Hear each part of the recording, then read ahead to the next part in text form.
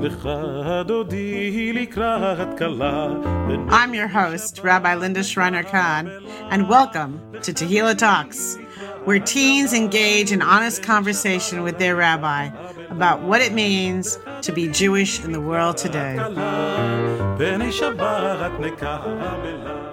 Welcome to Tehillah Talks. This morning, I welcome Alexis and Jasmine, and we're going to have a conversation about why is caring for the environment a Jewish value? And I feel like the reason I chose this for this particular conversation is with so much else going on, have we lost focus on this topic? So let's start with that general question, and then we'll go on to where does it fit in Jewishly? So Jasmine, if you want to address that first, why do you think it's lost some of the attention it had for a while? Well, actually, I have two thoughts on this, which is one, I think that it's sort of become we've had to live with feeling like environmental decline and climate change is inevitable for so long that it's hard to have hope to constantly think about activism and change because it's something that I think, especially people who grow up in my generation, have sort of grown up with and felt is this inevitable doom. I mean, not that there isn't this push to change it, but does that make sense? So I hear what you're saying is that the sense of urgency has become diminished. And so we're not doing big actions, which leads to another question, which I'll hold off for a moment. And the sense of inevitability that something's bad is going to pop. Sort of what I'm hearing in your response. Alexis, do you want to? I think maybe a little similar to what Jasmine said, but because there's so much else going on in the world that is very present and more tangible than I guess climate change or the idea that the climate is going to pop, I guess. Because it's really hard to, we can talk about how, we had the hottest day of the year, whatever, it gets hotter. The temperature is all screwed up. It was 60 degrees for the first time in June or something. But I think because it's just so hard to visualize and see it versus everything else going on, some of that urgency and some of that ability to care, I guess, gets lost. Jasmine, I cut you off. I know you wanted to say something else. Oh, yeah. No, I kind of just wanted to echo that point of also other things have a short-term impact where it's right now, and this is not saying that environmental issues don't have a short-term impact, because they do, but a lot of things are if we don't solve this, then it's you can see things happening in the present moment. And it's almost if there's this warning sign that there's going to be a terrible event happening in 10 years. And then there's 80 terrible events happening in the present day. And then you're what do I focus on? Because right. If the 80 terrible events in the present day don't get resolved, then the one in the future is it also can't be resolved. Well, I think that that's certainly valid and it's important. But I also want to say that the difficulty is, and I don't know for you in terms of your own education, are we taught, and this is true for me as well, are we taught to think in terms of long-term solutions about anything? So basically saying, and Jewishly, I would say yes, because we have the famous story about Honi, the circle maker, right? Who sees somebody planting a tree and says, you're never going to see the fruits of that tree. Because it was an old man planting the tree. He says, yes, but my grandchildren will, right? So this notion of planting seeds for the future is a very Jewish value that you as a person in the community may not be able to reap the benefits of what you're doing, but the future generations will. And I don't know if that's something that were taught in school. I certainly didn't remember learning that in school. I remembered, obviously it's part of my Jewish education, but I don't think it's part of my secular education. Has it been part of yours? I think yes, in university, specifically with environmental studies, I've taken like a few environmental studies classes, but outside of that, not really. Alexis?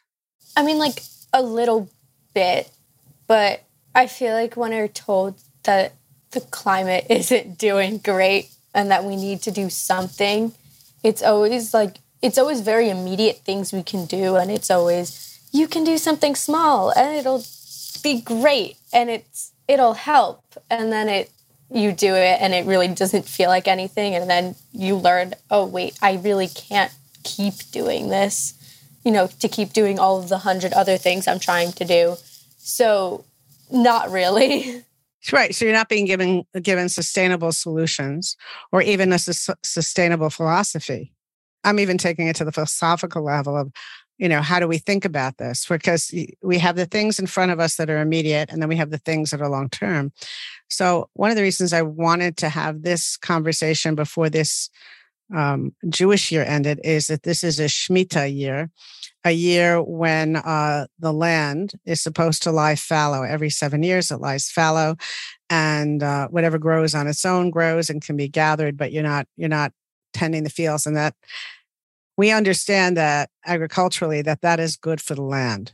And we don't know if it was ever fully enforced, but the fact that we have it on our books, right, that we have it as part of our Torah is a way of saying we are inextricably bound to the land. And my challenge to both of you, and I'm laying it out. Alexis, you're right. We're being given, yes, we collect our food scraps. Okay, that's really nice. But I want to know, what bigger things can we be doing and what should we be doing? And I don't know. I just like you, I don't know. Jasmine, do you have any thoughts about how we change our attitude? I kind of do. I think it's important to sort of view things less as an individual responsibility and more as a collective responsibility, especially with environmental problems, because like the biggest source of like pollution, fossil fuels, basically everything that's killing our planet is like giant corporations and not individual people. And I do think like everyone collectively changing the way that I think there's something to like everyone collectively changing the way that they live like their life and caring about the environment as one of their top priorities can sort of help change like corporate actions because you're the consumer or whatever. But I think also like that's not always super effective. Sometimes corporations will just like pretend to be environmentally friendly when they're really not. And yeah, and I also I think that it's also important to mention that like doing things and like prioritizing things and like the products you want is kind of it's kind of a privilege because like being able to only buy like recycled things and that's not, I mean, there's certain things like thrifting and like other stuff that I think everyone should do, but especially things that are related to food and like eating sustainably, I think that's like a hard ask. But I think that's because corporations often hike up the price of like the environmentally like friendly option and or maybe it's more just like I don't know enough about economics to like but I think you're raising an important issue, and that is when you began what you just said was that we think about this too much as individuals, right? And that this idea of the Shemitah year is a communal idea. It's not an individual idea. It's a communal idea that we as a community are going to let the land rest. And we aren't good at reaching out to others and saying we're all in this together. And I don't care what you think about another issue. We may not agree on every single issue in the world, but this one, we all want to have kids who are able to go outside without wearing masks. I'm not talking about the kind of mask we've been wearing with COVID. I'm talking about really filtration masks, right? So we want our children not to have to deal with that, let's say. If that's a common understanding, then we can join together. But unfortunately, I don't know that the information is out of what the consequences could be, other than, movies that show the end of the world. But that dystopian films don't necessarily lead us to action. Alexis, I've been ranting for a bit here. So, sorry, what was the original question? The real question is how. I'm going to just come off of what Jasmine said, is how do we get this to a more community-wide basis as opposed to individual actions? Okay. I think kind of what Jasmine said, I think we need to stop thinking as if we're just one person and we can do everything we can and that's just good enough. I think it needs to be, sure, great, we can do everything we can, but we also need to make that effort to try to do it in larger spaces that we're in, to make places we gather more sustainable, to make meeting places, to make meetings more sustainable, and also to try to get bigger corporations to make changes and not just lie about them, because that's what's going to make the change, because that's what's going to make the difference. And I think it's not just saying, I've done everything I can, I've changed my way of life at home to be more sustainable. I think it also needs to extend to places we gather and meet and people we're with. So water levels are going down in the Southwest and the West in this country. And was an article in New York Times about the Great Salt Lake possibly drying up this summer. And that would affect the migration of birds, right? The interconnectedness. And it also, there's arsenic in the bed of the Great Salt Lake, and that could then spread to the human populations in the area as dust, creating a sort of natural nuclear event. So, right, that's very real. That's very real. And I don't get a sense of urgency anywhere about these real things that are happening. It's like, oh, this reservoir is drying up. We can't use it for recreation anymore. Well, we'll make an adjustment. And do you understand what I'm saying? It's like, how do we raise the temperature? That's a bad analogy. Jasmine. I was just going to say, yeah, that kind of lack of a sense of urgency is really shocking. And I think it comes from people thinking that they're somehow immune to the effects of environmental change and natural disasters, especially because most of the people who, I'm not sure how to say this articulately, but I think that oftentimes people who are shielded from consequences feel like they can they'll always be able to escape, they'll always be able to be protected.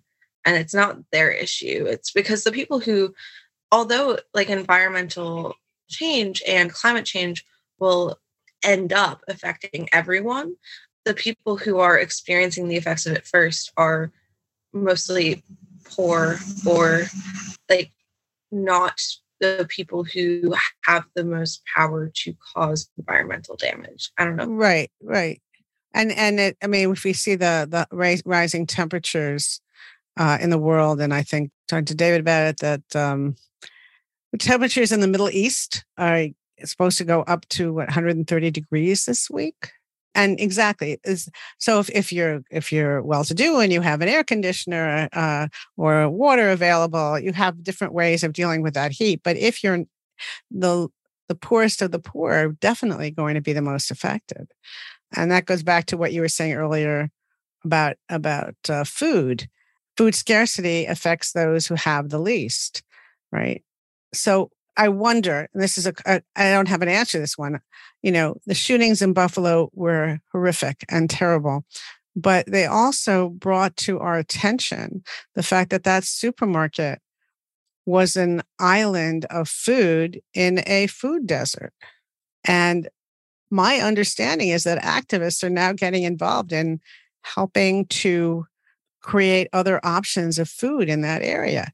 But you don't want it to take a tragedy for action, But unfortunately, we as human beings don't seem to respond unless a tragedy happens. And I go back to, Jewish values and saying we try very hard to plan for the future and to plant seeds that somebody else will see come to fruition. We don't always have to have immediate results, but I don't think we're trained to think that way. Alexis. I think that idea of we need a tragedy to get involved kind of goes back to what we were talking about earlier with why there's a lot less like urgency in regards to climate change. And I think it's because there are tragedies that obviously come with climate change, right? You have all of these natural disasters that have been happening, hurricanes. But I think it is a lot harder to just get everybody to say, okay, this is because we have been destroying our environment for literally ever. We need to do something to change it and to stop this. And we can stop all of these horrific hurricanes happening all the time if we just do something. And I think it's hard because a hurricane is just so much larger than life versus with like a shooting, you can kind of look at all of the key players and say, this is exactly what happened. And, kind of create a timeline versus with the hurricane, it's a little harder. That's true. That's very true.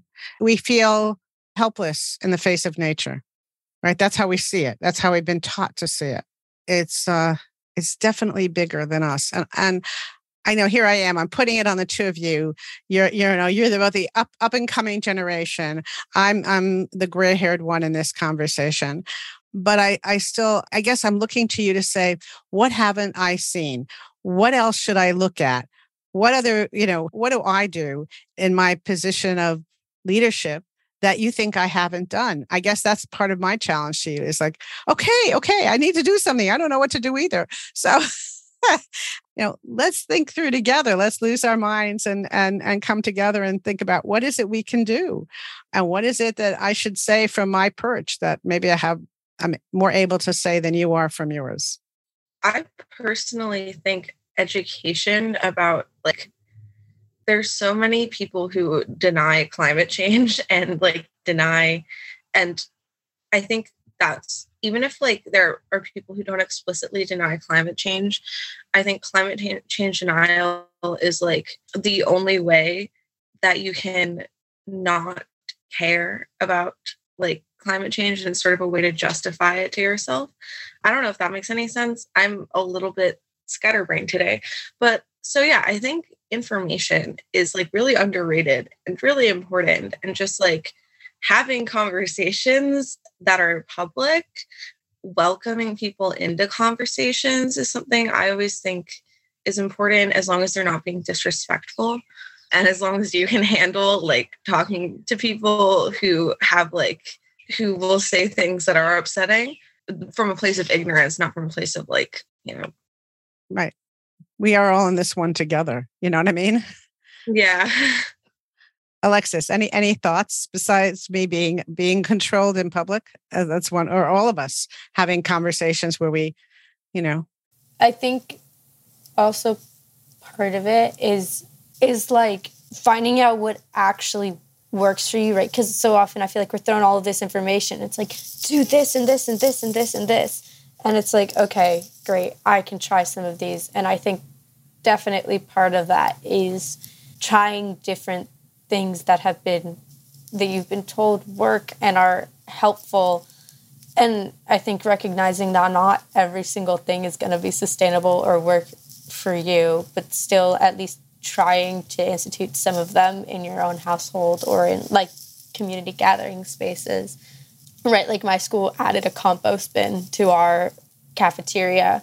I don't know how well it's working, just because you have 300 kids coming in and out of there every single day on a rush to get to classes. But if it is working, then it's doing something. And I think that something is very helpful if it's working.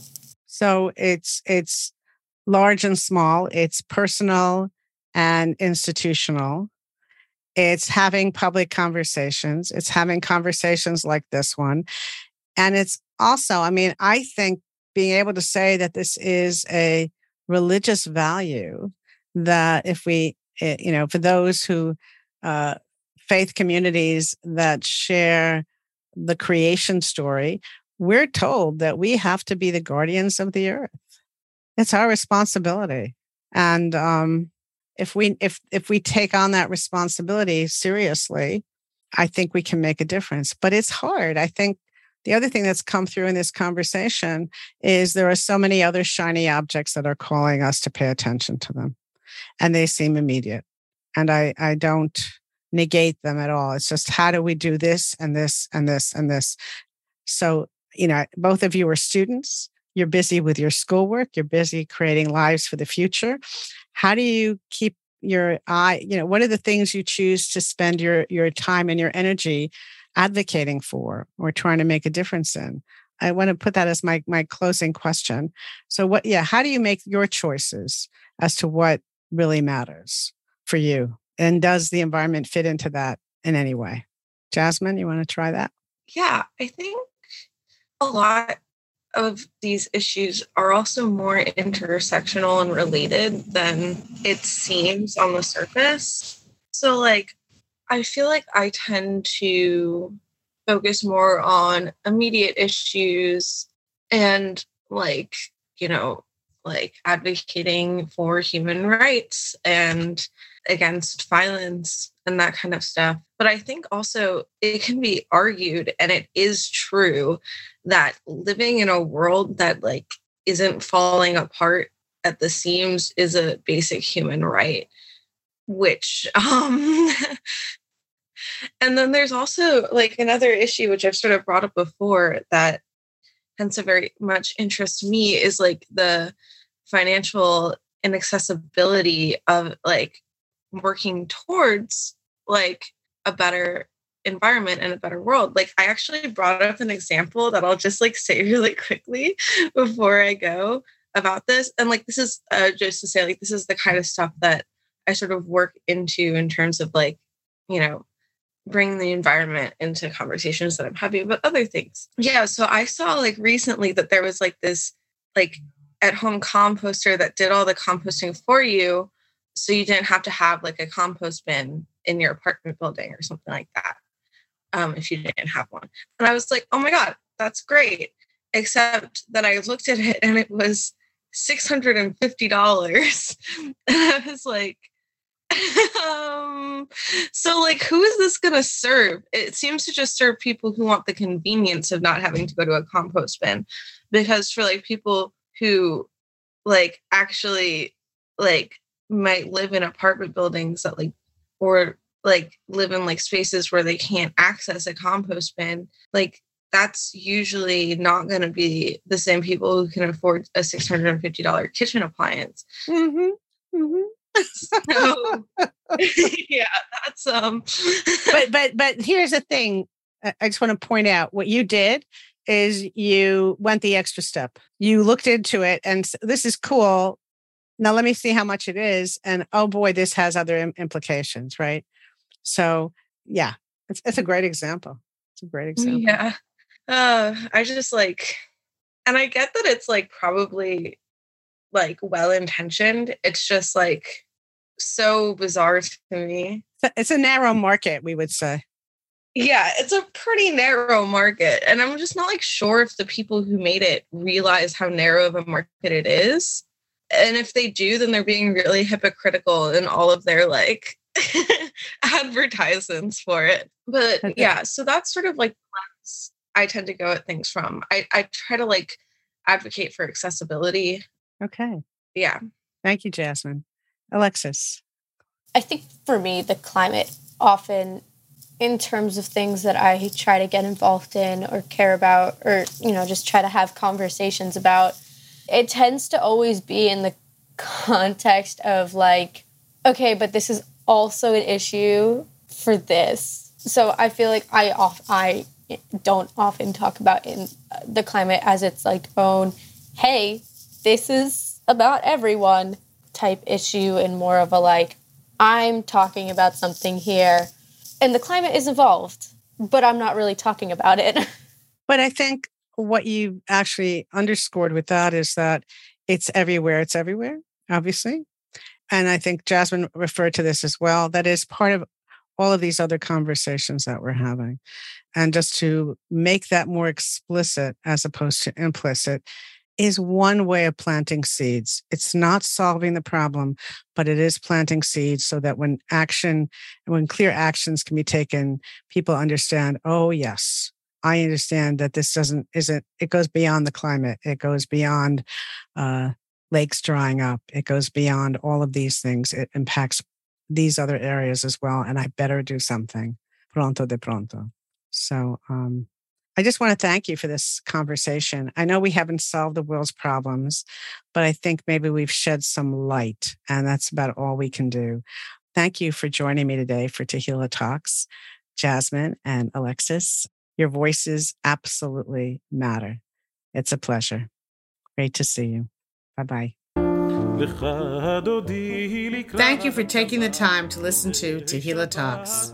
For more information about Tehillah, go to congregationtehillah.org. Tune in next time when our teens continue to reflect on issues of the day through a Jewish lens.